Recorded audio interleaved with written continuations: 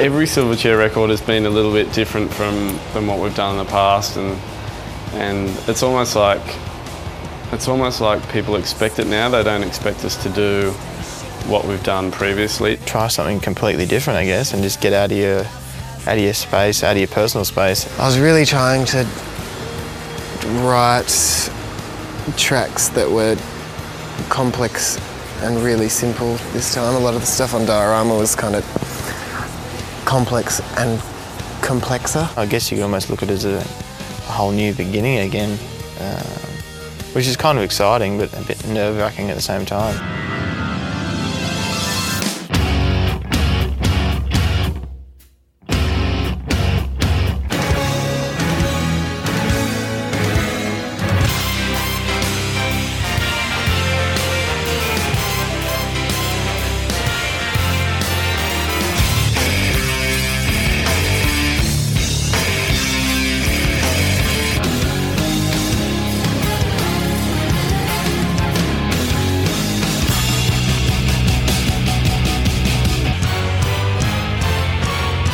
Hello and welcome to Too Much of Not Enough, a Silverchair podcast. I'm your host, Daniel Hedger, and in this episode, I'll be talking about Silverchair's fifth and final album, Young Modern.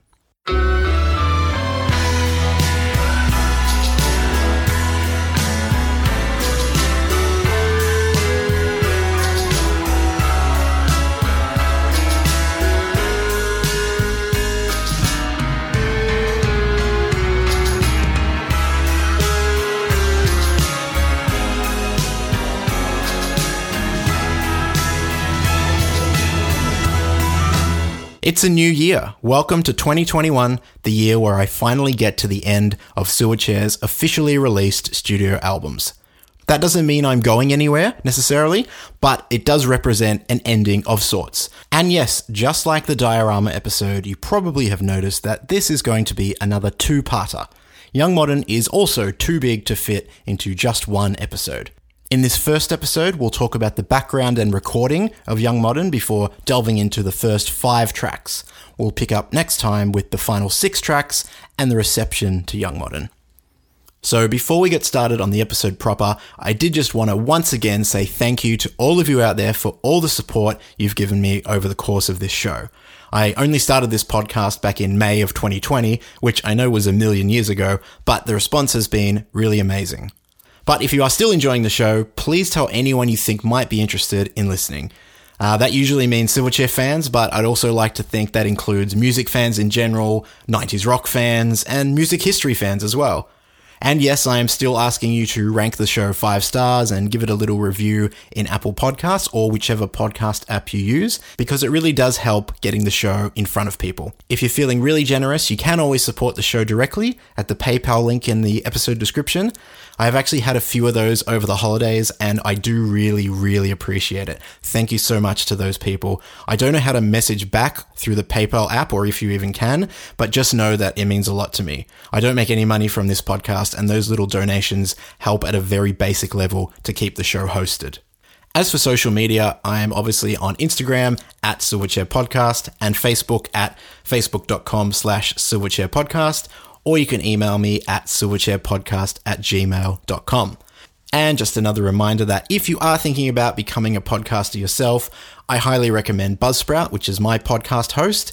It's a super easy platform to use. They take the hassle out of managing a podcast. So if you do happen to be looking for one, I highly recommend Buzzsprout as a podcast host. If you go to the affiliate link in the episode description and sign up using my code, you get a free $20 Amazon gift card. Okay, and with all that out of the way, let's talk Young Modern.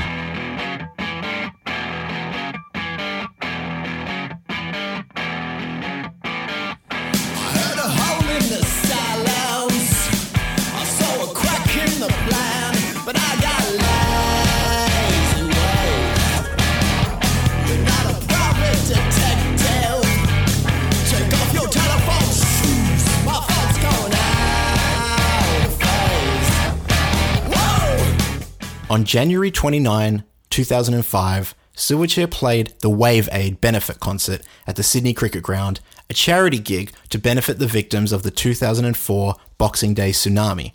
The show was swiftly organised by Silverchair's manager John Watson and John Butler's manager Phil Stevens, who got promoters Michael Chugg, Joe Segredo and Mark Pope on board, eventually raising almost $2.5 million for the cause. Silverchair weren't the headliners at this gig. Powderfinger and a reformed Midnight Oil came on afterwards, but they might have been the most anticipated. Remember, this was almost 3 years after Diorama, and not even the band were sure if there was a future. Their short set was full of old classics: Israel's Son, Emotion Sickness, Without You, The Greatest View, Anna's Song, The Door, and The Lever. There were no new songs, and no particularly challenging ones for the band. There was a reason for that. Wave Aid was put together very quickly in just over a month, and Silverchair weren't a going concern at the time. They apparently had only been able to rehearse 1 week out from the show. They in fact hadn't done a full gig since June 2003 on the Diorama tour, but the band believed that the cause was so important they couldn't be precious about it. This was Silverchair as raw as we'd ever seen them, and it wasn't their strongest showing, performance-wise, but it did make some important people realise how special Silverchair were. Those people being Ben Gillies, Chris Joannou, and Daniel Johns. Thank you all very much. You've been the greatest audience, and we'll never forget you.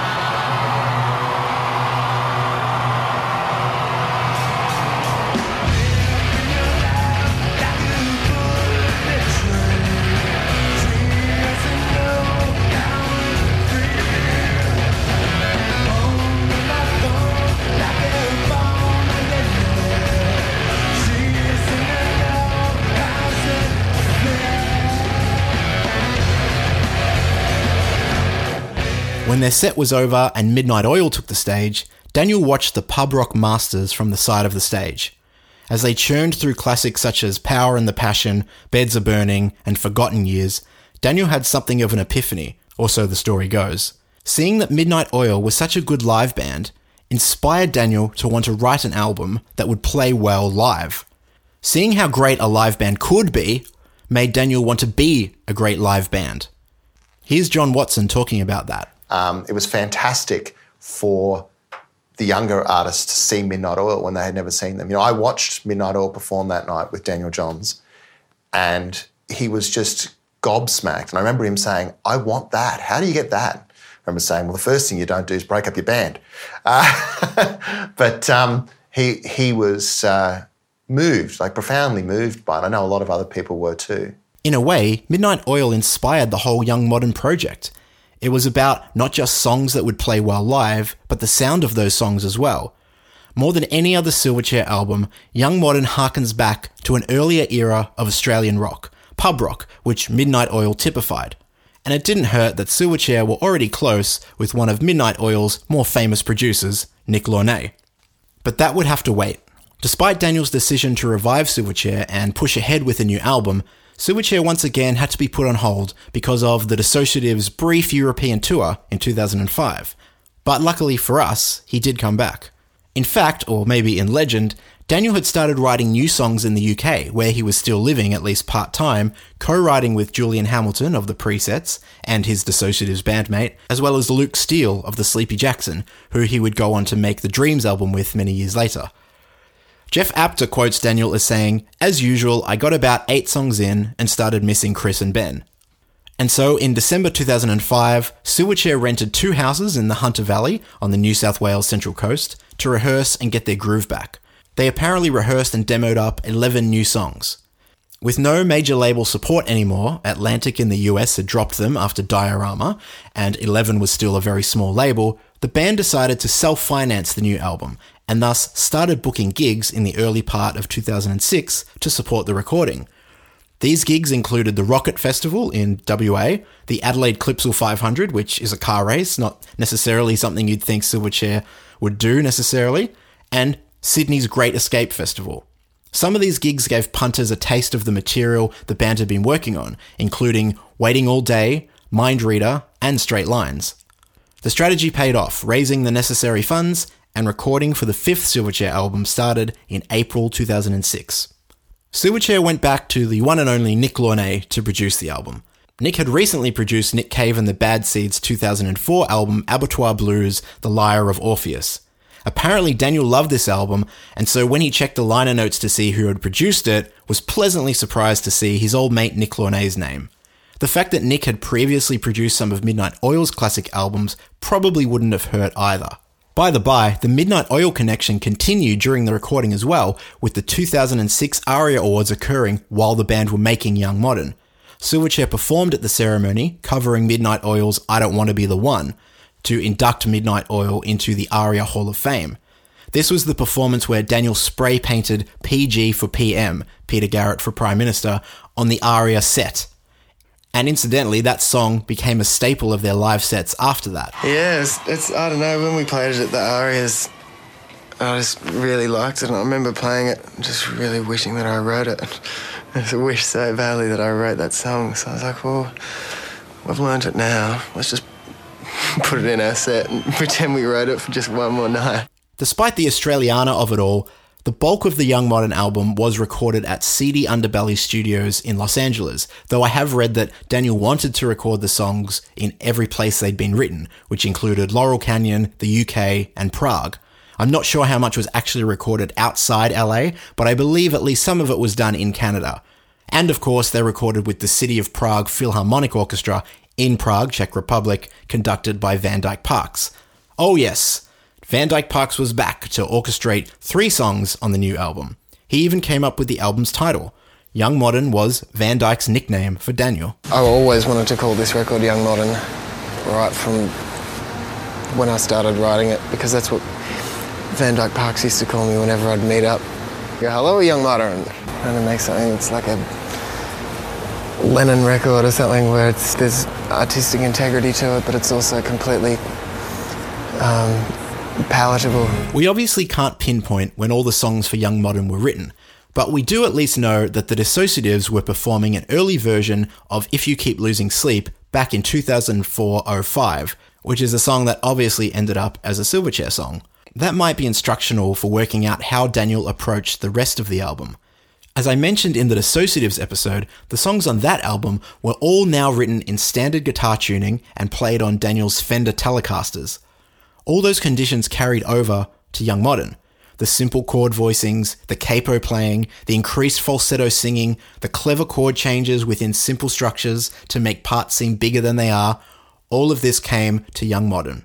We do know that at least some of these songs were written on tour with the Dissociatives, since Julian Hamilton of the Presets and the live keyboard player for the Dissociatives has a co-writing credit on 4 of the 11 songs on Young Modern. Yeah, my whole kind of guitar playing style changed probably around the end of Diorama, but it was actually really good. I had 2 years where I wasn't not allowed to play an instrument or anything, and I couldn't walk, so I was just kind of stuck in bed and in hospital and in wheelchairs and stuff. So I wasn't allowed to play guitar, and I couldn't move my hands. So. How hard was that for you? Oh, I hated it. It was really horrible. But the funny thing was that when I started getting better, and I started playing again, I had this whole new way of playing guitar, which I actually enjoyed more. It's a lot more, the span of my hand wasn't as wide anymore because everything was stuck together. But then over time now I can play everything again. But there was a while there when I was just starting to get better that I couldn't really play things as well as I should have. Daniel has said that developing reactive arthritis after Diorama changed how he actually played guitar, which maybe explains his choice to use the Telecaster more, first for the Dissociatives album and then for Young Modern, exclusively in fact.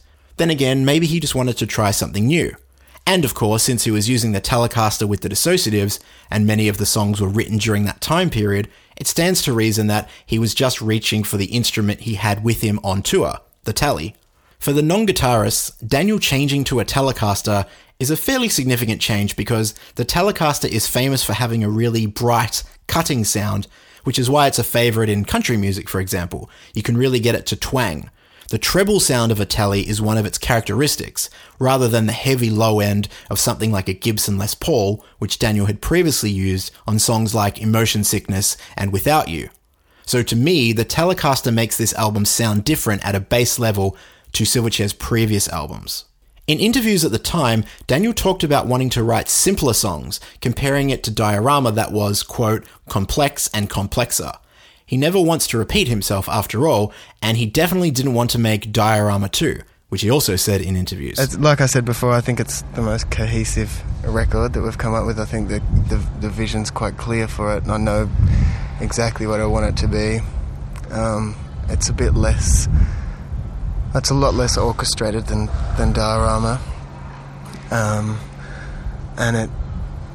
Do you mean, as in orchestrated, do you mean with strings and things? Or? Yeah, just in terms... I tried to simplify the songs as well, just tried to make it more... Just more like using people like Lennon and people that really communicated to everyone, no matter how far-reaching their artistic vision was. I really want to make a record this time that is not just for the people that love music. Yeah. I want to make a record that, you know, sing to people that don't want to be sung to. Daniel also talked about wanting to bring the audience with him and maybe entice a new audience that might not have been into Silverchair before. It's hard to read exactly what he meant by this. I don't think he meant that he wanted more commercial success. I don't believe that was ever his intention. He had seen as much fame as he could handle, thank you very much. But I think the positive response to the Dissociatives, especially at home, gave him the confidence to write when he was feeling happy, and people would accept it. As he said at the time, he was glad people didn't need him to be slitting his wrists to enjoy his music. I also don't think he was having a go at the current existing Silverchair fanbase either, though it is possible he associated them with the hard and darker periods of his life, and much like he didn't like playing certain older songs live anymore, might have felt that he'd outgrown not only those old songs, but some of those old fans as well. After all, they were the ones harassing him, asking him when he was going to go back to Frog Stomp, as if that was even possible. A guy came up to me in Hyde Park in Sydney before we left for here. He walks up to me and I was sitting I was writing lyrics in the park and he goes, "Daniel, man!" I'm like, "Yeah?" And he's like, "Frog Stomp! What happened?" I was like, "Oh, fuck. You just ruined my day. Heaps happened." The other thing that definitely inspired him during this phase was, as mentioned, seeing Midnight Oil perform at the Wave Aid benefit and seeing not just a great live Australian rock band play, but also seeing how the audience reacted to them, how a wide-ranging audience could make people move. I think it was this that Daniel craved from his own gigs, and maybe he looked at the current Silverchair setlist and thought, bloody hell, we could do with a few more up numbers. Thus we have songs like Mind Reader, which seems almost designed to be a live barnstormer. It's no wonder that all three of the band members loved playing the songs from Young Modern live. It's their most live-sounding album in a decade. However, if there are criticisms of Young Modern, and there are, in fact, more than I had remembered from some of the old guard of fans, it is the first Silverchair album in a while that is, I think, at least a little indebted to direct influences. Talking about the album, the band did reference a lot of 60s and 70s acts, T-Rex, Fleetwood Mac, Roy Orbison, but at least to my ears, Young Modern overall doesn't sound like a nostalgia piece, though some songs are being self-consciously retro in a way that I don't think was their best move, but I'll get to that later. It's hard to get your head into the landscape of 2007, but mainstream rock was still very much a genre, and this album seems to really point the way forward for where rock might have gone, in a sense. It was drawing on the past, but not necessarily trying to repeat it, at least on the songs that really work on Young Modern.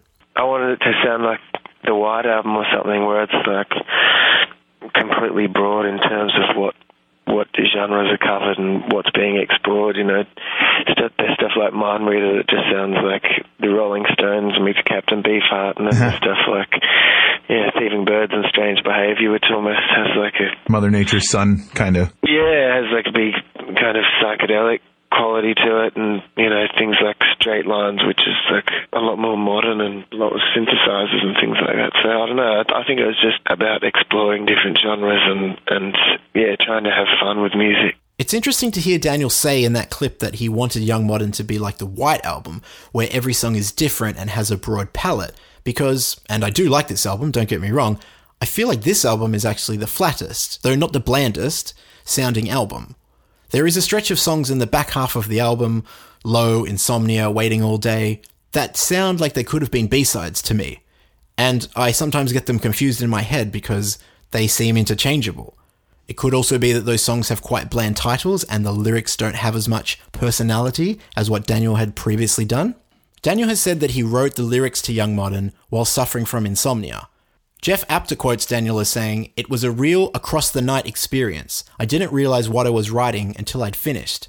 Some of the lyrics are deliberately vague, whereas some are the most direct I've ever written. I'm really getting into the idea of trying to communicate to people who don't want to hear Silverchair, as opposed to the music fans." End quote. That's also something that will come up again. This time around, Daniel was referencing albums like the Talking Heads' Remain in Light and Brian Eno's Here Come the Warm Jets. Off-kilter pop for sure, but pop music all the same. I read in Rolling Stone that there's a link between the first 6 songs, a thread running through them. Yeah, I think there's kind of a lyrical link to all the record, but the first 6 songs kind of tell a story. What's special about the first 6? Well, to tell you the truth, I wrote kind of the first 6 so they joined up lyrically, and then after 6 I went, oh, fuck it, I'm just gonna... So that's what happened. The first 6 join up lyrically, and the rest are kind of like, I don't know, they're like interpretations of similar subjects, but it's really only the first 6 or 7 that join up, I think. Yeah, and then a bit more freedom after that. And the rest is just like, let's just play the blues. Yeah. Daniel mentions in that clip that the first 6 songs on Young Modern are all meant to link up lyrically, so that's from Young Modern Station to The Man That Knew Too Much.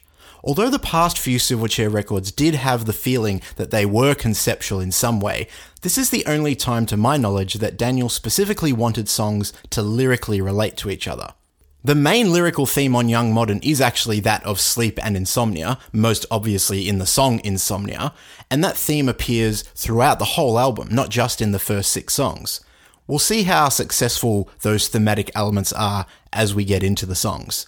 So let's get into the songs. With Diorama, I wanted Diorama to be an album that people couldn't dance to and they had to listen. I really wanted to demand the listener's attention.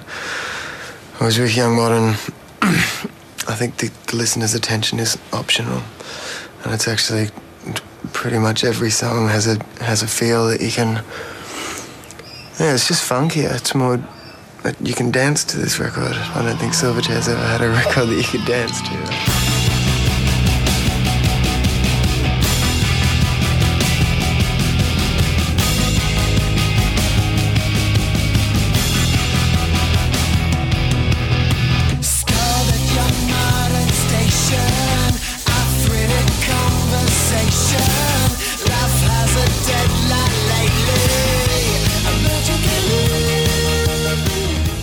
As an introduction to the album and to this new incarnation of the band, you couldn't do better than Young Modern Station, the de facto title track and opener to the album.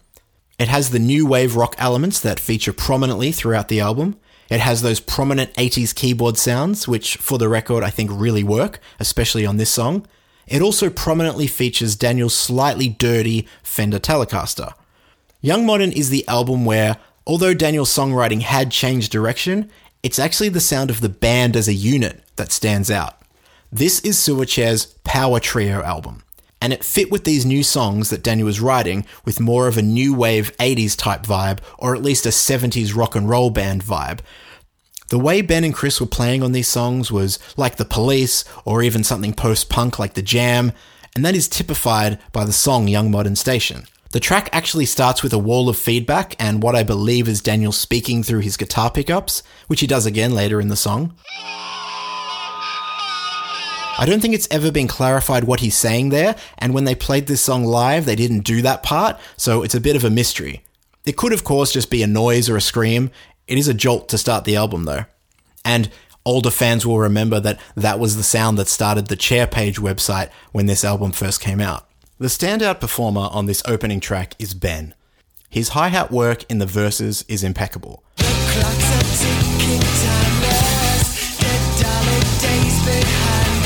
And the little rhythmic things he adds during the stuck to the goal to rescue parts in the chorus are incredibly fun and smart. He's matching the rhythm of the guitar, but what a choice to match it. He is what is making the song feel so propulsive.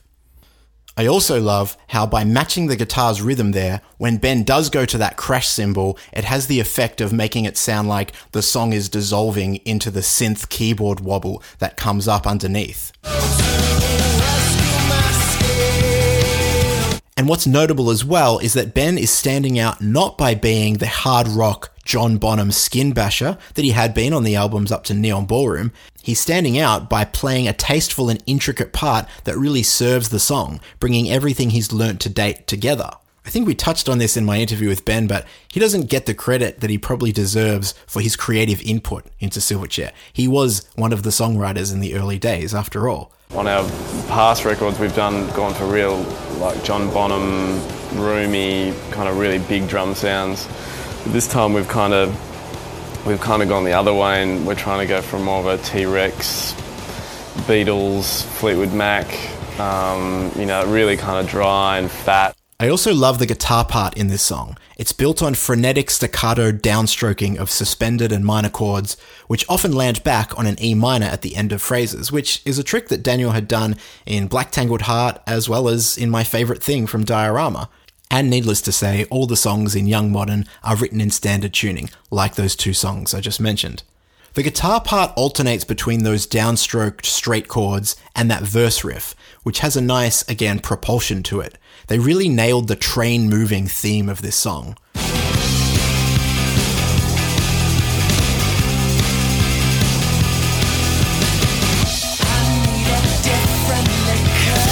At the time, there was a genre of indie rock that called this kind of riff an angular riff. Think Block Party or Interpol. I don't think this song overall particularly sounds like those bands, but the riff isn't dissimilar. This is, after all, the album where Daniel said he tried to listen to as much music as possible rather than, like on the previous albums, where he was deliberately limiting the scope of music he was listening to, lest people think he was ripping someone off. On the contrary, this is the album where Daniel was voracious and listened to as much as he could. There's so many different influences on this record, which I think has worked to my advantage. I never used to listen to music when I was writing because I was scared of ripping people off, and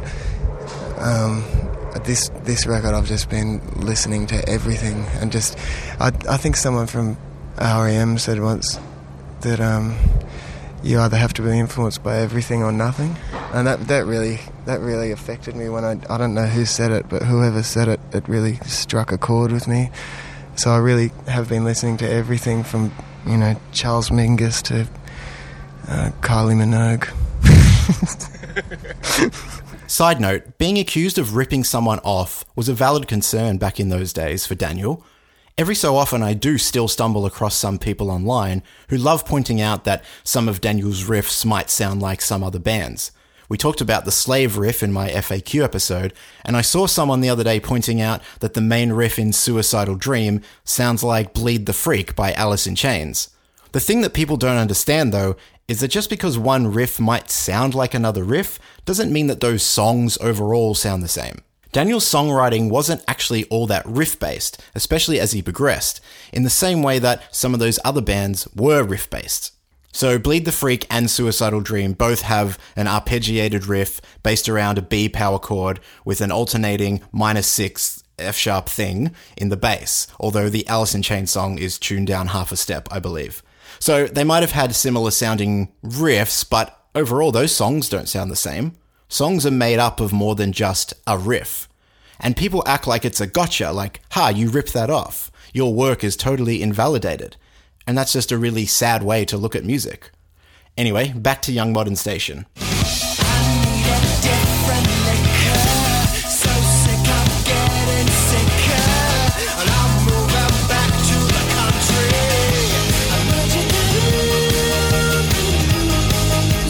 Melodically, Young Modern Station is relatively simple, at least compared to some of the later songs on the album. However, it does have a few tricks up its sleeve. For one, there are accidental notes all over the place, particularly in the verses. The underlying verse guitar riff is a nice approximation of a harmony as well, meaning that angular guitar sound is happening in the melody.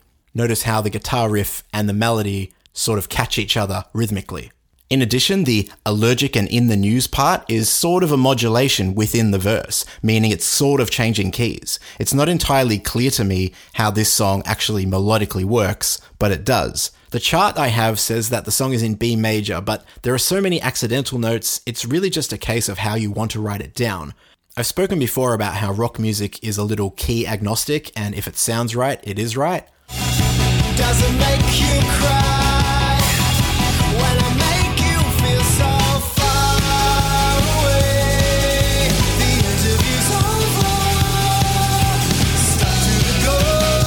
love the little keyboard echoes in the chorus on the offbeat at Fire Away, bop bop bop bop. They always remind me of like a water drop effect. There are superb little changes in every part of the song, and this time using a different sonic palette than Silverchair had ever used before. At the bridge, we have Daniel singing through his pickups, or at least that's how he did it live, and the sound on the record approximates that.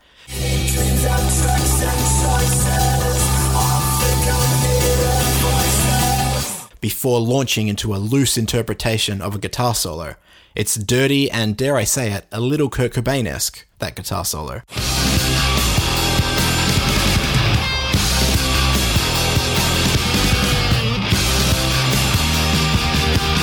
Just like the Sonics of Young Modern Station introduced this new version of Silverchair to the world, lyrically this song can also be read as a new statement of purpose. Stalled at Young Modern Station. We know that Daniel is Young Modern, so maybe he feels like he's a train that hasn't left the station because of arthritic conversation. Life has a deadline lately, allergic and in the news. I don't think you need to be too much of a detective to work out those lines probably directly refer to him and his life over the past few years. And it includes one of Daniel's patented puns, life has a deadline. In addition, the song references a train station, and the song itself sounds propulsive, like a train. The clocks are ticking timeless, dead Dali days behind us. I saw this interpretation on Genius.com, and I like it. That dead Dali days behind us refers to their old, more imaginative work. I buy that partly because the very next line is, the band is back together. Dead Dali days behind us, the band is back together. By the way, I can't be the only one whose heart swelled the first time I heard that line. Lines like that and I'm moving back to the country give me a real boys are back in town vibe. Daniel had literally moved back to Australia. I should also mention that Daniel, especially for Diorama, would actually write songs while looking at pieces of artwork. One song, I think it was After All These Years, he wrote while staring at a print of Salvador Dali's The Phantom Cart. So is this line promising that he won't do any weird stuff like that on this album?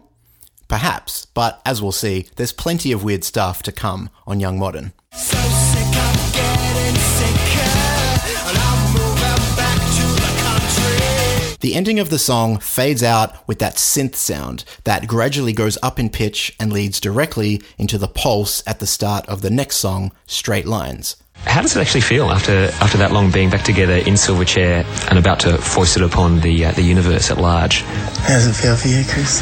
It's kind of a little nervous. It's kind of, it's kind of excitement, nervousness, and all those things all rolled up into one. And, we've been working on this one for a while now, and we're really looking forward to it. Well, I am. I'm looking forward to it. Cool. I'm looking forward to it, Chris. But before we do move on, it is heartbreaking to think about how much this album and this song in particular made people go, shit yes, Silverchair are back. And to watch all the press they did at the time talking about how invigorating it was, only to then a few years later get the indefinite hiatus press release and basically nobody talks about what happened. We can't even get a straight answer about who's in charge of the Silverchair name. Like everyone knows how the Beatles broke up, how Pink Floyd broke up, and those former members have talked about it. It's in the past, it can't hurt anyone anymore. But with Silverchair, it's kind of a mind your own business thing, which I understand, but it's quite disheartening. The interview's over.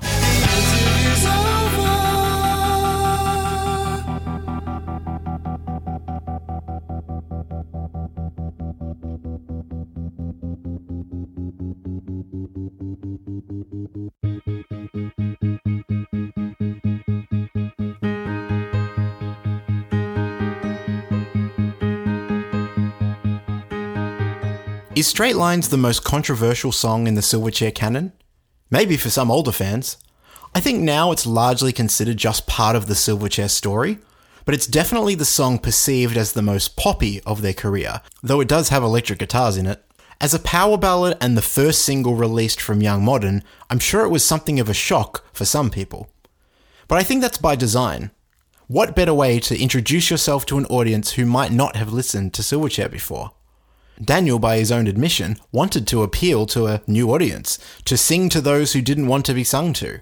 What better way than to release as your first single a song that is so poppy, and poppy in a modern sense, as anything they'd ever done. And besides, how could you deny the public a hook as great as Straight Lines? Straight Lines starts with a keyboard pulse carried over from the ending of the previous song, Young Modern Station. Then we hear the chord progression enter with arpeggios, one per bar. 4 bars in, and we hear Daniel's voice enter with a melody largely based around one note, the third of the A-flat major chord that the song keeps returning to. The sheet music I have for this song has it written in A-flat major, but the song really functions in B-flat minor. Breathing from a hole in my lung, I had no one but faces in front of me, racing through the void in my head to find traces of a good luck academy. Ooh, ooh, ooh. The verse melody, the chorus melody, and the bridge melody for that matter, in Straight Lines are all amazing. It's an example of really good, clever, classic songwriting. The chorus even resolves to the root note as the root chord comes in. In fact, the verse and the chorus are both built around that A-flat major chord. It's so simple, but so great. Wake me up low with a fever, walking in a straight line. Set me on fire in the evening, everything will be fine. Waking up strong in the morning, walking in a straight line. Lately I'm a desperate believer, but walking in a straight line.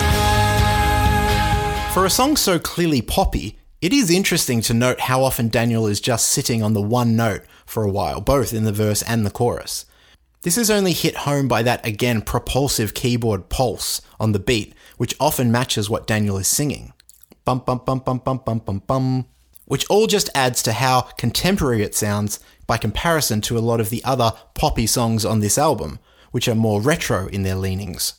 We often think of pop music as having big leaps in melody, but that's not necessarily the case. In fact, contemporary pop music, then and especially now, often just sits on that same note or only uses a few notes in their melodies. In fact, YouTuber Andrew Huang actually has a great video on how common sitting on the supertonic, the second note in the scale, is in current pop music. In Straight Lines, Daniel's verse melody in particular sits on the third of the scale rather than the second, but it's the same idea. Something I'll never forget. I felt desperate and stuck to the marrow, invisible to everyone else. I'm a sex change and a damsel with no heroin. Daniel wrote Straight Lines with keyboardist Julian Hamilton of the Presets and the Dissociatives live band, and you have to imagine that of all the songs Daniel co-wrote with him on this album, Julian's hand is felt the most with Straight Lines. All the way to the mix of the final track, you hear that electronic pulse of the keyboard more prominently than even Ben's drums a lot of the time, which is comparatively low in the mix. As for Chris's bass, it is there, but almost only by implication, especially in the early parts of the song. Musically, it was about making something that had a certain propulsion to it, like a travelling song, and a song that felt positive, something that made you feel uplifted when you heard it, you know, like in the spirit of Midnight Oil, celebrational. I think I was just going for that, and it's the first time I've ever tried to write something like that had that feel. That's definitely one of the more sentimental songs on the record, but there's also there's a sense of escapism that I really like about it, like an inherent feeling that everything's going to be alright. It's, you know, that real 60s Motown, make you feel good kind of song. Let's talk about that hook. The hook is pretty much Daniel John's high B flat that he constantly hits in this song. The first time we hear it, it's in falsetto. In fact, not only is it in falsetto, Daniel makes a vocal choice that I've never really understood, because he actually hits the note a little flatly. The first time we hear the rendition of the chorus, Wake Me Up Low with the Fever, fever is sung under the note. It might be that he's choosing to slide down from the note straight away, and we don't even register what's happened, But there's no reason for this. We know he can hit that note cleanly. It obviously didn't hurt them. It's tied for first place alongside Tomorrow as the biggest hit of their career, in Australia anyway. But it's odd that he didn't just re-record that part and get the note cleanly. So I do think it's probably a deliberate choice. If you think back to what he said about the ending of Tuna in the Brine, where he layered up his vocals with that beehive sound, where he deliberately wavers off the notes, creating a really eerie effect, this might be something along those lines. Now, in that first Wake Me Up Lower the Fever part, there's a lower vocal harmony on it, which just accentuates that the top line is sliding down from the note. It's a ballsy move for the first iteration of your chorus's hook. By the way, I love the synth sound that pitches up again with its pulses at this part too.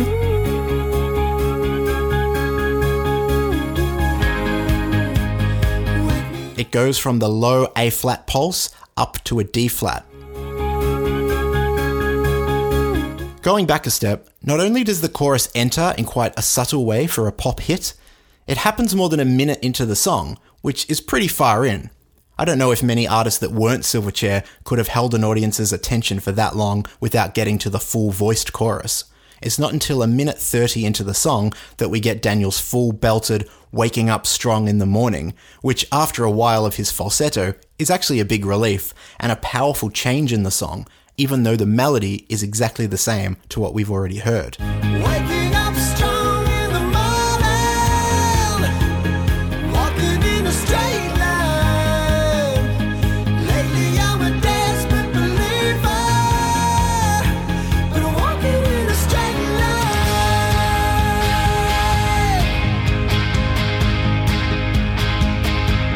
Then the guitars kick in. Not as prominent as you might think, but they are there.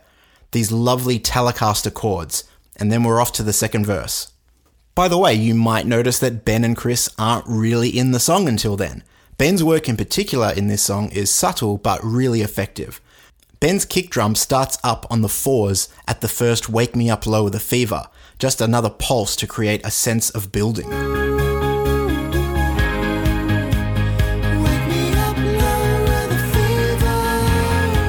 Then in the second verse he's doing a lot more with the toms, but only using the cymbals for emphasis, not doing a regular rock beat at all. Something I'll never forget.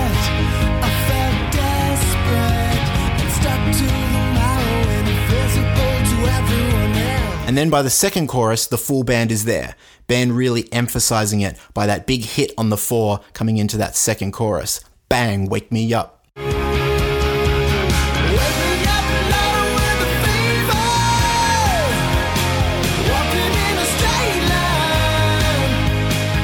Again, he and Chris really serve the song.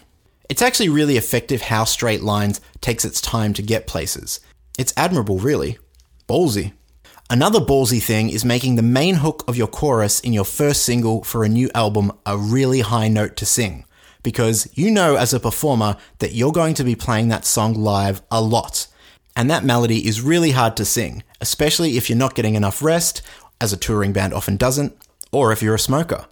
That choice did come back to haunt Daniel, but more on that later. When we get to the instrumental section after the bridge, when things really should be kicking off musically, the main thing you're actually hearing is the keyboard pulse again, rather than the drums, guitar, and bass. Or maybe that's just what stands out at first. Considering this was a radio hit, what stands out now is that there's a rock band at all. You don't hear that much on the radio anymore. Speaking of the bridge, listen out for the strings or what sounds like strings in there, and also that very George Harrison-y lick that comes in before it goes back to those chorus chords. There's a lot of layers in this song that I hadn't even noticed before.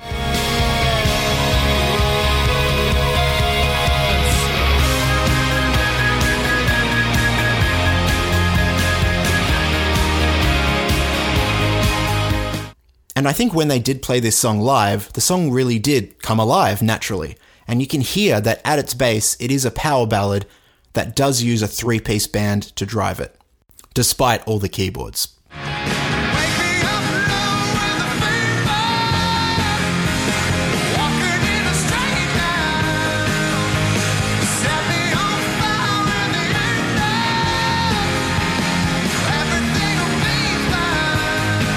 Tell people about Straight Lines. It was written, I was a trying to write something that had the same feeling as when you listen to the Ronettes or something from the 60s. Like, it's not a Motown song by any means, but it was definitely influenced by that feeling of, you know, listening to Marvin Gaye or Otis Redding or something. I wanted to make something that felt really, really positive and felt epic, and I knew it was going to be the first single, so lyrically I wanted it to feel like there'd been a transition and to feel like I've ended in a place that was different to any of the other Silverchair records. Lyrically, Straight Lines is not really a straightforward song, but one that Daniel has called a positive song. The lyrics are broadly positive, while still being very vague, as Daniel's lyrics usually are. No matter what you think of Daniel as a lyricist, the lyrics in Straight Lines have evocative imagery. A good luck academy, sickened socket, breathing from a hole in my lung, I'm a sex change and a damsel with no heroin, which is a bizarre line that uses a slightly outdated phrase, and then also a reference to a line in Emotion Sickness, addict with no heroin with an E in both cases, but the Straight Lines version, of course, removes the pun. I think the key lyric is in the bridge. There's no changing yesterday if we keep talking and I keep walking in straight lines. Reading into this lyric, he might be talking about moving on and not looking back, never looking back his whole career. And the idea of talking in straight lines might refer to talking at cross purposes, where two people aren't communicating properly because neither understands where the other is coming from. If this interpretation is correct, the evidence is right here that we won't ever see a Silverchair reunion.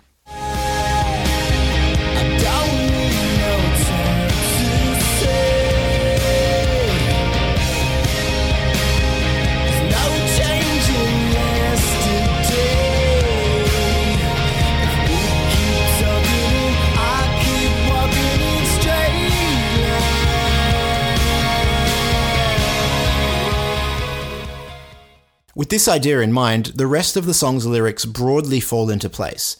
Moving on from the past, eyes facing forward and not looking back, walking in a straight line. And that's a broad, positive thing that listeners can apply to their own situations. Drug abuse, bad relationships, whatever. But there is another version of this song in another universe where Daniel was a different kind of lyricist, where Straight Lines became even more of an iconic song than I think it currently is in the Australian consciousness. Even though, as I say, the song has a vaguely positive message, and walking in a straight line is a nice idea, the meat on those bones is too odd, too indirect to fully resonate, I think. There's a lack of specificity for people to connect with. This goes back to what I said, I think back in the Freak Show episode, about how music critics are very attached to lyrics because it's something they can latch onto about a piece of music without talking about the music itself. I'd like to amend that statement to say that audiences also get attached to lyrics. And although all of Daniel's lyrics are personal to him, the layers of metaphors and weird turns of phrase, the things that make them so odd and interesting to someone like me, can actually be alienating for a lot of people, critics and audiences alike. On Young Modern in general, and Straight Lines in particular, it doesn't feel like he's letting us into his world or sharing a secret with us, as he was doing on Neon Ballroom. It sounds like he's entertaining us. I love the Young Modern album, but I doubt it's this album that got any teenagers through hard times like Neon Ballroom did. And that's not a criticism of this album necessarily, but it is a distinction. Remember that quote where Daniel said he was happy people liked the Dissociatives because it meant he didn't have to be slitting his wrists to be successful. I think that mindset really came through on Young Modern. Not only did he not have to slit his wrists, he didn't have to share anything of himself that he didn't want to.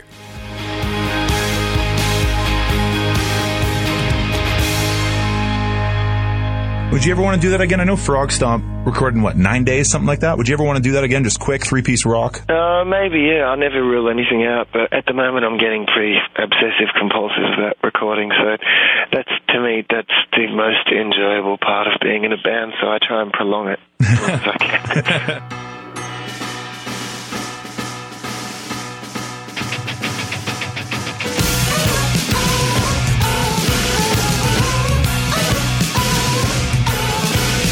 In the now forgotten art of sequencing an album's tracks, it is something of a stroke of genius to follow the most poppy, radio-friendly song of your career with one of the weirdest gonzo pieces of experimental pop rock Australian radio had ever heard. And If You Keep Losing Sleep is certainly that. If You Keep Losing Sleep, as we know, was originally played live with the Dissociatives, and in its Silverchair version, you can still hear those origins. The song starts with a left-hand piano pounding out the 4/4 beat. Then a bell dings, and Ben's regimental drum rolls come in, before Daniel's guitar does a chicka-chicka over the pickups, and the bizarre kazoo-inspired vocalizations come in. And it doesn't get more normal after that.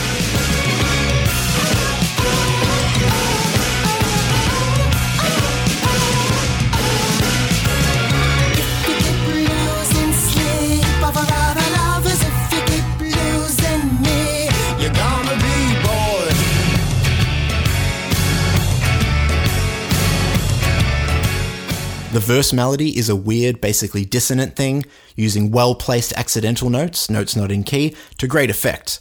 The verse melody is, like Straight Lines, based around mostly a single note, though this time used to a different effect. This time it's the 6th of the scale. In fact, the melody almost goes completely chromatic at the Over Other Lovers part, so not really in any key. It's not actually chromatic, so it's probably going into a diminished or harmonic minor mode for that one bar, but it's so strange sounding. I love it. Listen out for how the piano and guitar have this offbeat rhythm against the vocals in the verses. I think what's actually happening is one hand of the piano is keeping that 4/4 pulse, and then the other hand is matching the guitar's rhythm on the offbeats to what Daniel is singing, which is often matching those piano crotchets. It's very tricky, but it gives the song more of that off-kilter feel. Really effective.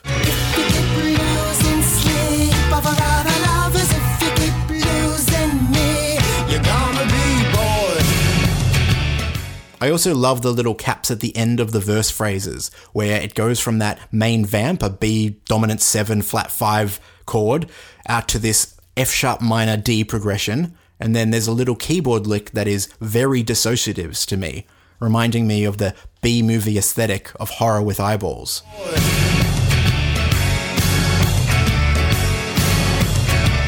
This is also where we get our first proper introduction to Van Dyke Parks' contributions to the album. And that Horror with Eyeballs part I was just talking about gets a big makeover with lush strings the next time we hear it.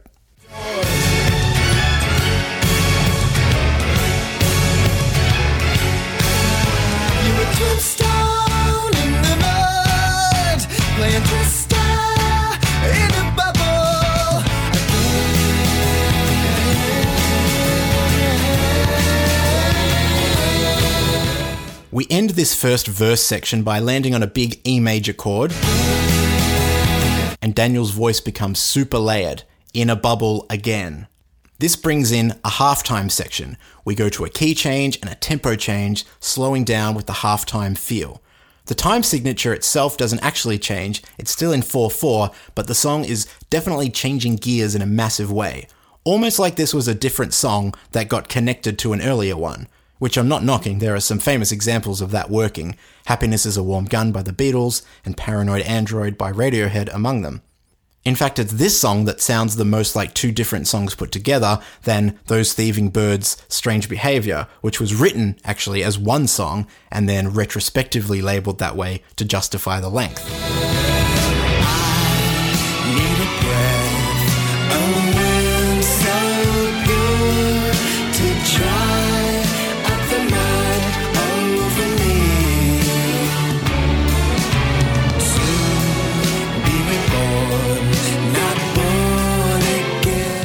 The melody in this middle section as well is a lot more stable, another contrast to the frenetic first part of the song.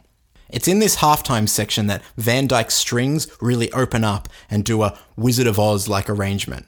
I have to say though, compared to the ways Van Dyke Parks' sections worked on Diorama, on this song at least, his work seems less essential, less integral to the song, like it was not an afterthought exactly, but an embellishment rather than something drawn out of the music that was inherently there.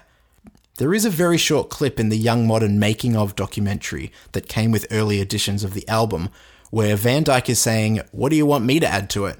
And I kind of think he was talking about this song. The song works perfectly well with or without him. It's nice to have his parts in there, but yeah, it's not essential. This middle section also does have a more sparse sound with super layered vocals. The sheet music actually has the vocal harmonies written in, and there are 4-part harmonies. So Daniel is essentially creating chords out of his voice in this part. For example, the Dry Up the Mud Over Me.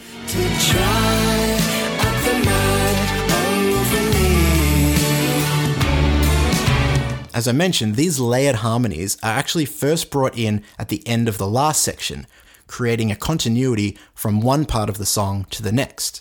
When I think about these harmonies, and this whole song really, I remember what Nick Launay said in my chat with him about how Daniel can hear all these different parts in his head that's too much for regular people who aren't musical geniuses to hear. I imagine there was tension between Nick and Daniel on a song like this. After the dreamy part of this song is done, we get to the bonkers Shot the Model part, which is as crazy a vocal performance as Daniel ever did.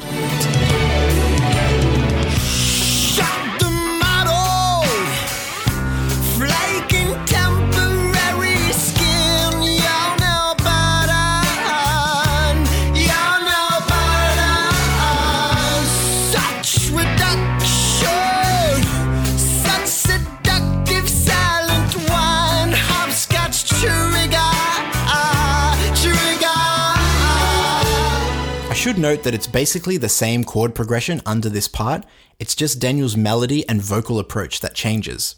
This is another example of Daniel making the same chord progression sound different by changing the vocal melody or performance on top of it. I mentioned that he does the same thing in Tuna in the Brine on the Diorama episode. Of course, the arrangement has also changed, which says something about the quality of players, how well Paul Mac, for example, was meshing with Chris and Ben as a unit. Have I mentioned Paul Mac yet? Paul Mac plays on many tracks on Young Modern, making him almost the de facto 4th member of the band.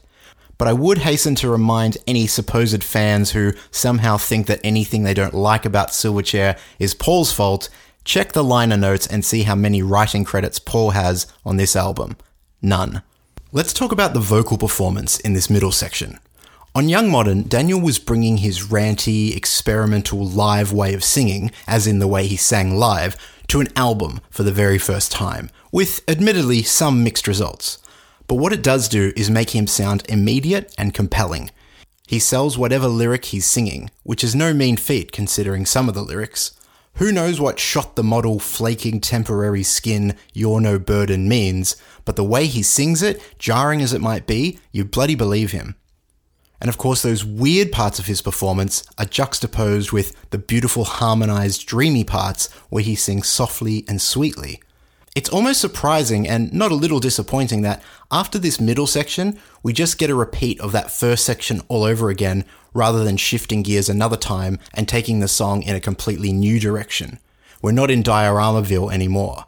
On Young Modern, we're sticking to reasonably normal song structures even on the weird songs. I think if I have a criticism of this song, that would be the main one.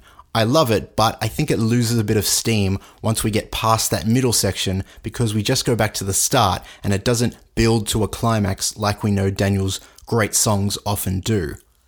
Maybe that's a bit harsh. In fact, we actually get a reversal of the first half of the song the next time we hear it, going back to the refrain first, the If You Keep Losing Sleep part, and then backwards again into the intro with the kazoo vocals.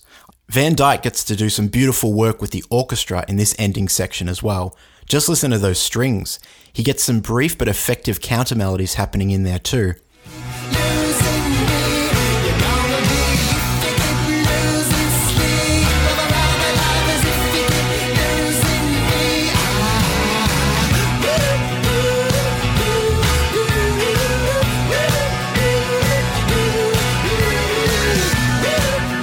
So I like that the song has that symmetry in a way, but I do think there's maybe something lost in the simplicity of that structure. Maybe I just prefer my weird Daniel John songs to be structurally weird as well. But still, it's a great song. Also, I should note that if you have heard one of the demo versions of this song, you'll probably notice that it's slightly more abstract or even weirder. For example, in this ending section, the kazoo ah-ah-ahs part is done at the same time as the main refrain.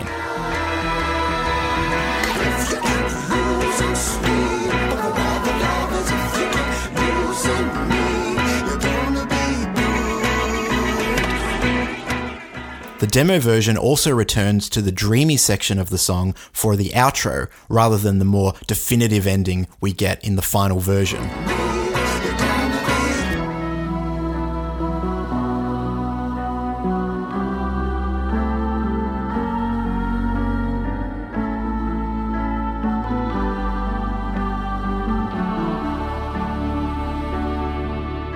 Lyrically, If You Keep Losing Sleep falls into the category of, like I mentioned on the Dissociatives episode, words Daniel has chosen that he likes the sound of, rather than their actual meaning or implication. Can we read into them a whole bunch? Sure, why not? Since this song was written in the Dissociatives period, it might well have been written in Windsor, where Daniel was living with his then-wife, Natalie Imbruglia. The title, If You Keep Losing Sleep, refers to insomnia. Daniel has again said that many of the songs on this album were written while he was going through an insomniac period. This is the first song that directly references that. We also have If You Keep Counting Sheep, a common method of trying to fall asleep, which, as someone who has suffered from insomnia in the past, has never worked for me. The irony of insomnia is that you're trying so hard to get to sleep and trying so many different methods to get to sleep, and none of them work. But the phrasing is, if you keep losing sleep.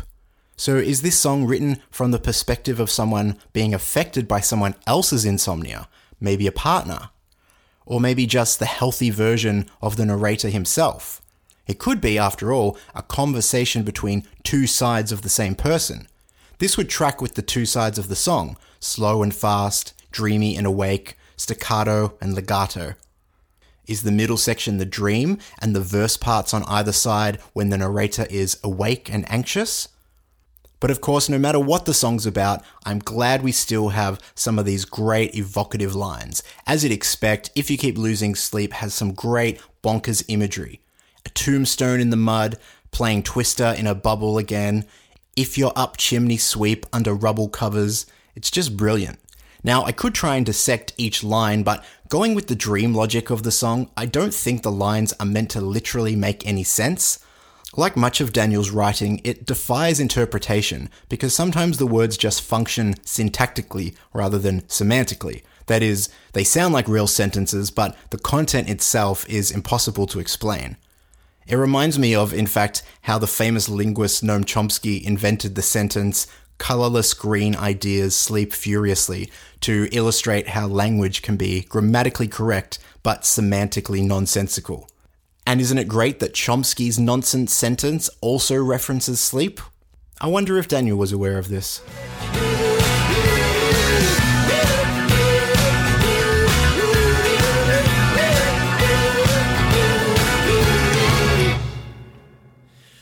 In the song we found to be reflections of a sound.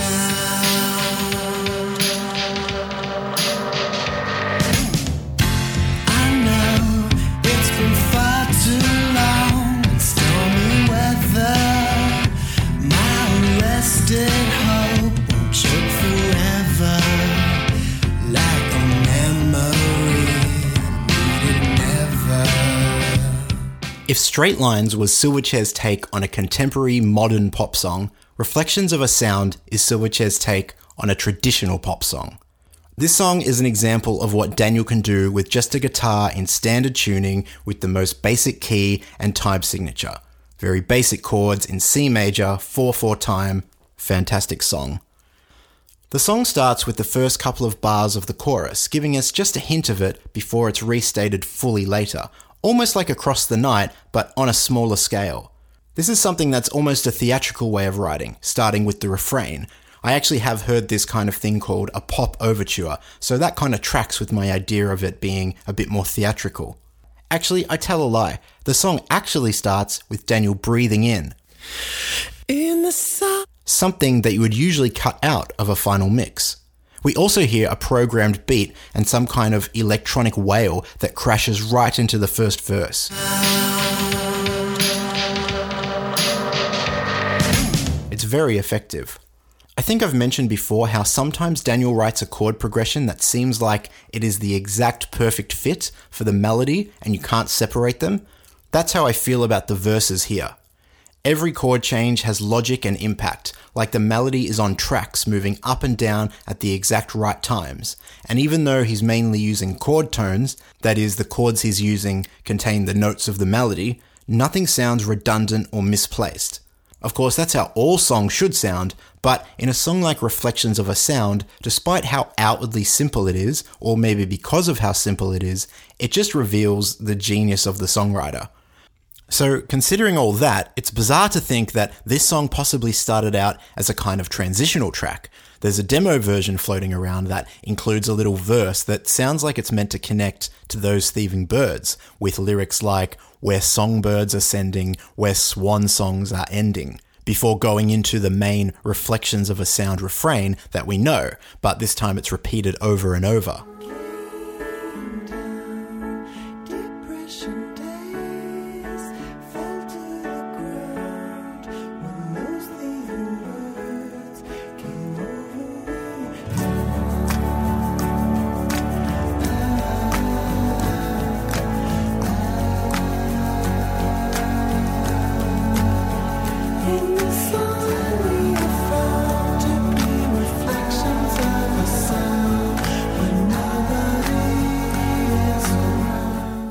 So let's talk about that main refrain or chorus. We start the chorus, the main refrain, with a 1-4-5 progression, and since this is in the key of C major, that just means he's playing C, F and G. One of, if not the most common chord progression in popular music. But of course, this is Daniel Johns, so he throws in a little curveball by going to the E and then the E minor at the when nobody is around part. So it's a 1-4-5-3 minor 3.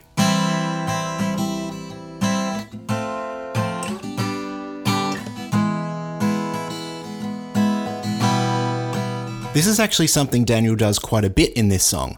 Little chord shifts from the major to the minor version. So in the verse at won't choke forever, like a memory I needed never, we go from the F major to the F minor. This is similar to what he does elsewhere on the album with suspended and major chords next to each other, which we will go into later. It happens a lot.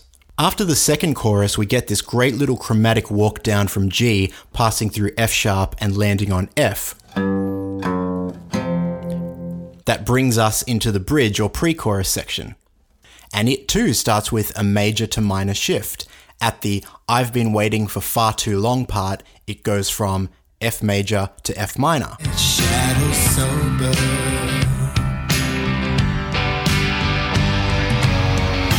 I've been waiting for far too long. Let's stick together, 'cause you're keeping me warm, but it's a lonely setting sun.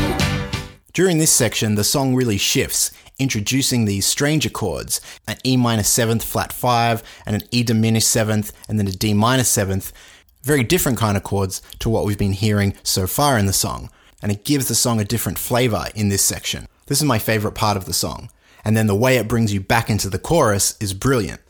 I think I got chills the first time I heard it. Ben does great work here as well, his little accents catching the 1, 2, 3, 4, 5 to get back into the chorus. Lonely setting sun. In the sun we have found to be reflections of a sound. Also, this is not really a big thing at all, but something that might be cool for people who haven't played in bands is see if you can count the beat from when Ben's drums come in and keep counting until the chorus comes back in.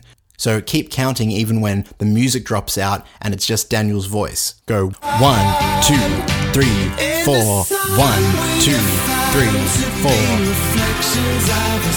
Or it's actually more fun to count the eighth notes, which is what Ben's playing. 1, 2, 3, 4, 5, 6, 7, 8. 1, 2, 3, 4, 5, 6, 7, 8. 1, 2, 3, 4, 5, 6, 7, 8. That's called a vocal pickup, where the music drops out and Daniel has to stay in time so everyone comes back in on the 1 count. It's not really all that notable in music, but it's just one of the small joys of music, at least to me. Anyway, the change from the bridge part back into the chorus is just another example of how great Daniel is at choosing just the right chord progression to get you to feel something, take you on a little journey for 8 bars or so, and then land you back somewhere you know, but it's changed somehow. When they performed this middle section live, Daniel would actually do jazz hands, which gives me some indication that he knew the vibe this part was giving off. I think that's why I responded to it a lot. It's so theatrical.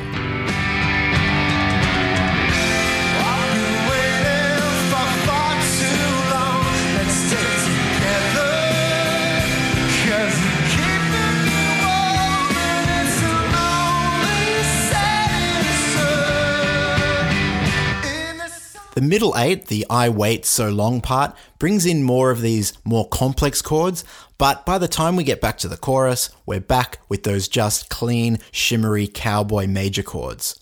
There's a great building effect with the keyboards ascending as Daniel sings "It's like a loop that lasts forever." It's a really great shift in the song, but it knows how to get back on track. I wait so long. Now my head is full of pressure. I need time to cure my mind. It's like a loop that lasts forever.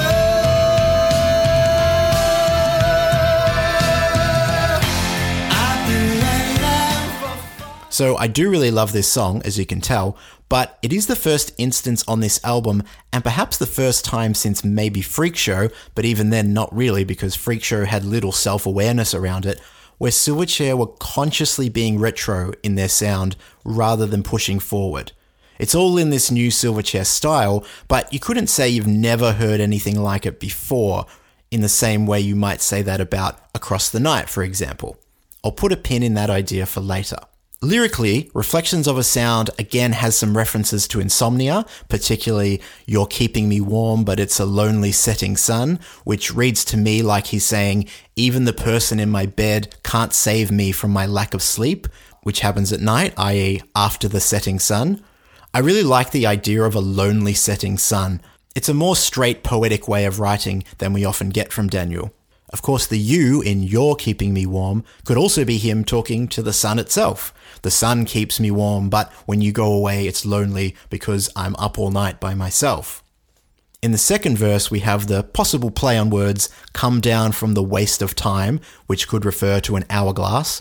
Someone on Genius.com came up with the hourglass thing, which I don't mind, considering that the next line is, "feel so empty when I feel so fine," and an hourglass empties from one half of itself into the other.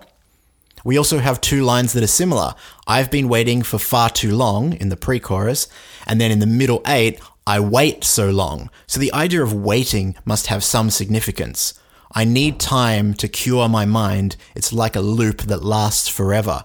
He's been waiting too long, but he needs that time. There's a tension of ideas there that I really like.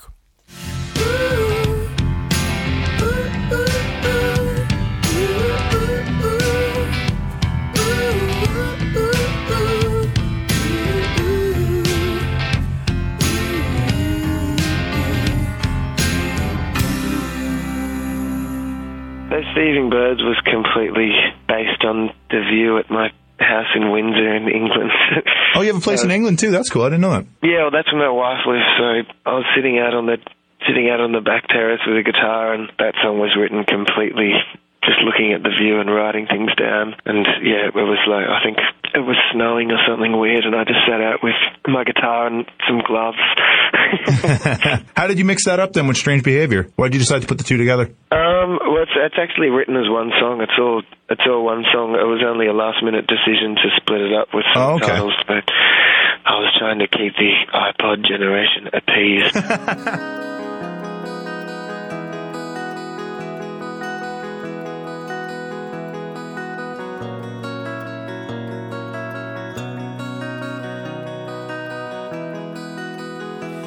Those thieving birds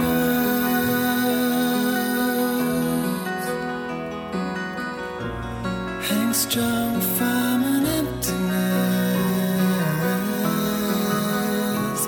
This swarm-plagued pond. Those Thieving Birds / Strange Behavior, or to be 100% accurate. Those Thieving Birds Part 1 / Strange Behaviour / Those Thieving Birds Part 2 is the centerpiece of Young Modern and another masterpiece to rival Tuna in the Brine. And it's clearly set up to be compared to that song. It, like Tuna in the Brine, is in the middle of the album and it's the longest song. It's more than a minute longer than Tuna even. It's also the first time Silverchair had titled a song like this, essentially pointing out that it's two separate songs put together, which makes it not quite the same kind of beast as Tuna in the Brine, as that song has a flow and build that just works. By contrast, Those Thieving Birds / Strange Behaviour has starts and stops, but that's all by design. And funnily enough, it wasn't actually written as two songs, despite that multi-part title. So it's not quite at the level of Tuna in the Brine for me, but it's bloody close. It's a subtle masterpiece, as opposed to Tuna in the Brine's more bombastic masterpiece. The first part of the song is Those Thieving Birds, which starts out with an arpeggiated guitar figure that repeats throughout this whole section. These fragments of chords take advantage of open strings and small changes in finger position, and also Daniel plays this with a capo, which raises the relative pitch of the strings to wherever the capo is placed on the fretboard. Now, annoyingly, the sheet music I have for this whole album actually has almost all the chord voicings wrong. So, for example, it doesn't tell you that this song is played with a capo. It just tells you what the chord ends up being without the capo, which unnecessarily complicates things. Not sure why you wouldn't just write it out as capo 4, but I guess they're trying to make a quote-unquote multi-score, trying to cater to concert pitch instruments or whatever. Anyway, just so you know, when I'm talking about this song, I'll refer to everything as relative to the capo, not to the concert pitch. Forsaken and underwhelmed, those leaving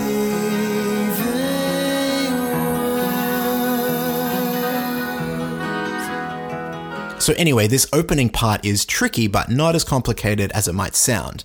The melody in this section is full of dotted crotchets, notes held for longer periods of time, as well as bigger interval leaps, so there are fewer notes and therefore fewer words. I wish I could say that the word bird is on the highest note in its phrase, which would be a nice little bit of text painting, but unfortunately it's not. But these long legato notes contrast with what comes later when we get to the Strange Behaviour section, which has more lyrics and thus more notes in its melody. Going with the bird theme in the lyrics, we actually have some approximations of birdsong in the music, such as when Van Dyke Parks brings in the woodwinds at this section. Those thieving birds.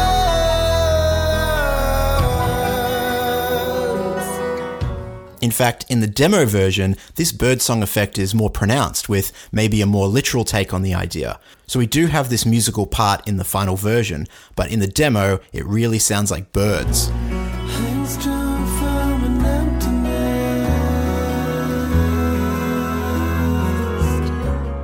Also, speaking of the demo version, listen out for what sounds like a choir in the Those Thieving Birds sections, which is a nice touch that didn't get carried over for the final version.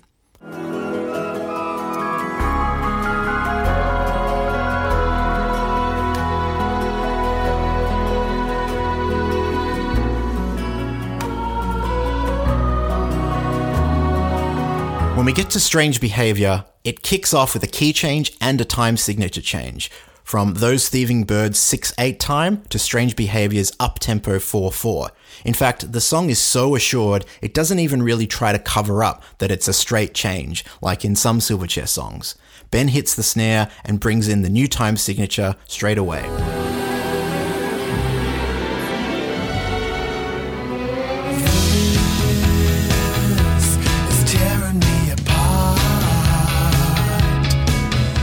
This change is actually starker in the demo version because we don't have Van Dyke's string build up into that change. We just get that cutting guitar entering, which is a little jarring.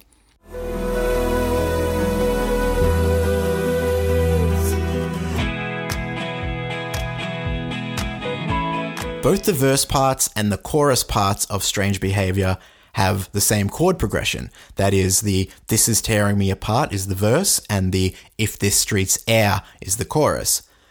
Here's a very rough illustration of what I'm talking about. I am singing part of it down the octave though.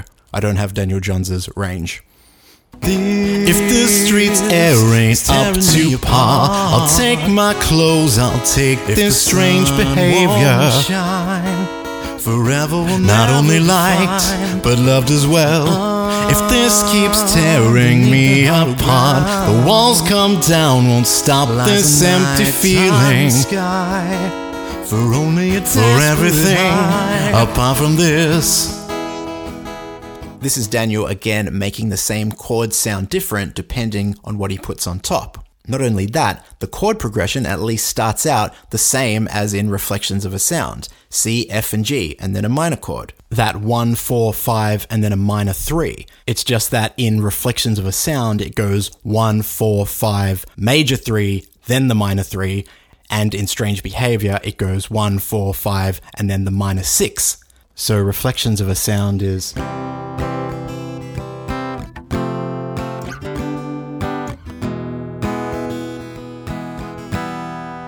And then this time with a capo, the start of the Strange Behavior chord progression goes...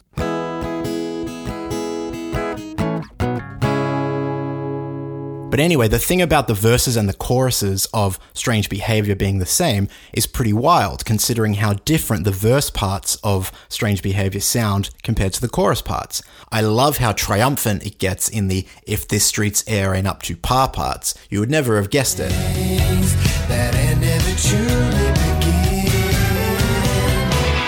If this street's air ain't up to par, I'll take my clothes, I'll take this strange behavior. Not only liked, but loved as well. If this street's air ain't up. This song also again features Daniel's trick of going directly from the major chord to its minor. So here in the Strange Behavior section, we get the walls behind walls part on the F major, and then the ahs on the F minor. When I'm paranoid, I see walls behind walls behind walls. When I'm overjoyed, I see falls over falls over falls. Strange Behavior is also where we really get to hear Van Dyke's orchestra stretch out for the first time. We heard it in If You Keep Losing Sleep as well, but this song is so much more focused and it allows Van Dyke's gorgeous arrangements to really shine. The orchestra even gets 8 bars to themselves to show off a bit. As always, Van Dyke Parks is able to draw things out from Daniel's chord progressions and melodies that just fit perfectly, just as he did on Diorama. Such as Van Dyke's choice to mirror and play around with the guitar figure, which goes from a suspended to a major. Well, actually, it's going from an 11th chord to a major chord, so it's not technically suspended, but it has a similar effect. Listen.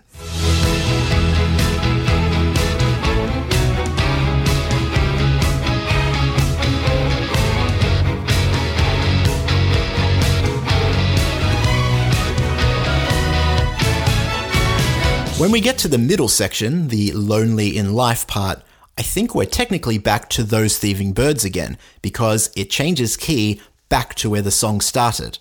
However, interestingly, now it's using chords more in line with what we've been hearing in the Strange Behavior section.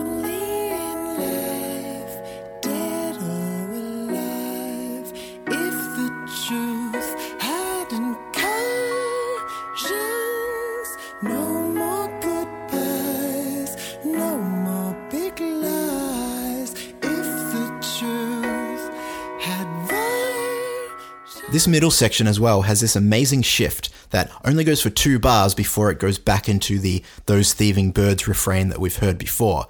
The part I'm talking about is the change from I'll hold on to the jewelry and the next line like staple-strapped clench fists and tongs. First of all, what a weird lyric just on the face of it, but the music takes on a weird tone, even though it's mostly using chords we've heard before in the song, except it introduces an E minor for the first time. And in the instrumentation, that part is played with what sounds like a honky-tonk piano. I'll hold on to the jewelry like staple-strapped clenched fist and tongs. The melody lands on this natural D against a minor chord, and Van Dyke's orchestra swells to lead into the rest of the Those Thieving Birds section. But I feel like it's a mini magic trick in the middle of the song. I'm not quite sure how they pull it off.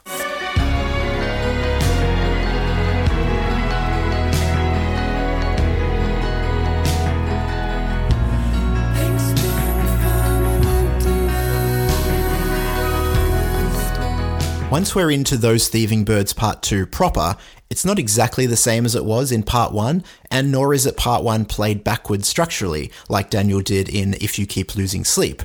It's using the same arpeggiated guitar figure again, but after the initial hang strung from an empty nest melody that we have heard before, Daniel goes into the bring love, sing love part, a new addition to this Those Thieving Birds melody. This makes it feel like not only have we come full circle with the song, but there's something new. We've learnt something.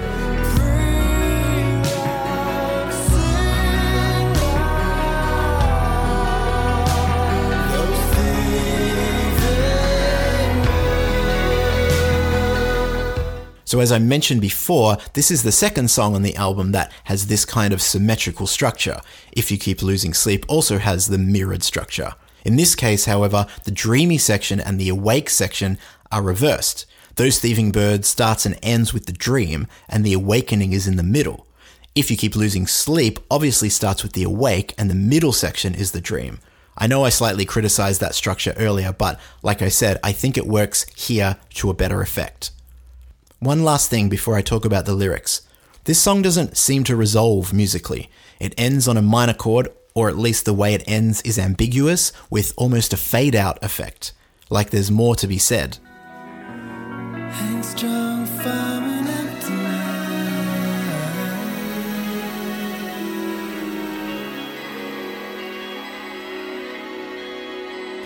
Lyrically, this is another Daniel song that refers to animals in the same vein as Tuna in the Brine or Horror with Eyeballs. We get a classic Daniel play on words as well. Empty nest, emptiness. The birds in that empty nest are swans, apparently inspired by swans near a lake in Windsor where Daniel wrote the lyrics. And I did look up whether swans actually have nests, and yes they do. Apparently they're quite big. I have heard that this song is about, as much as Daniel's lyrics are about any one thing, monogamy, since we hear that the birds in the song are swans, and swans are monogamous. This could well be the case. It does make me wonder what hang strung from an empty nest refers to. And for that matter, if the birds are thieving, what are they stealing? Material for their nests? A better life?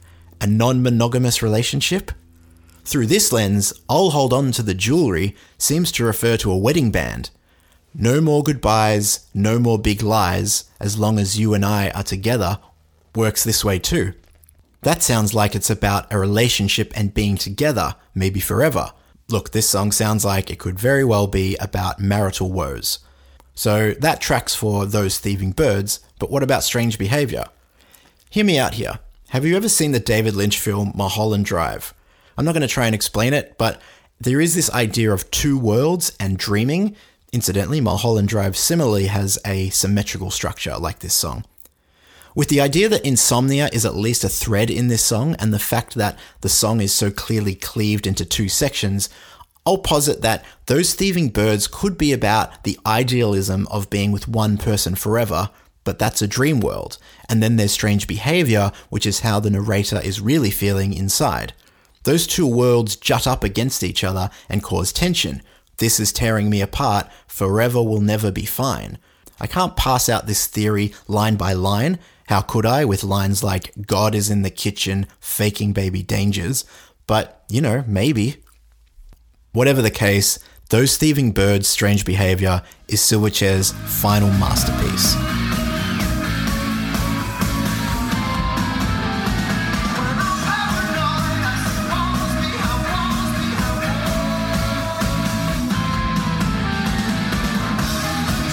And that's it for this first episode on Young Modern. In the next episode, we'll talk about the rest of the songs on Young Modern, the reception to it, and some other discussions about the album as a whole. As always, thank you for listening. I'll see you in 2 weeks.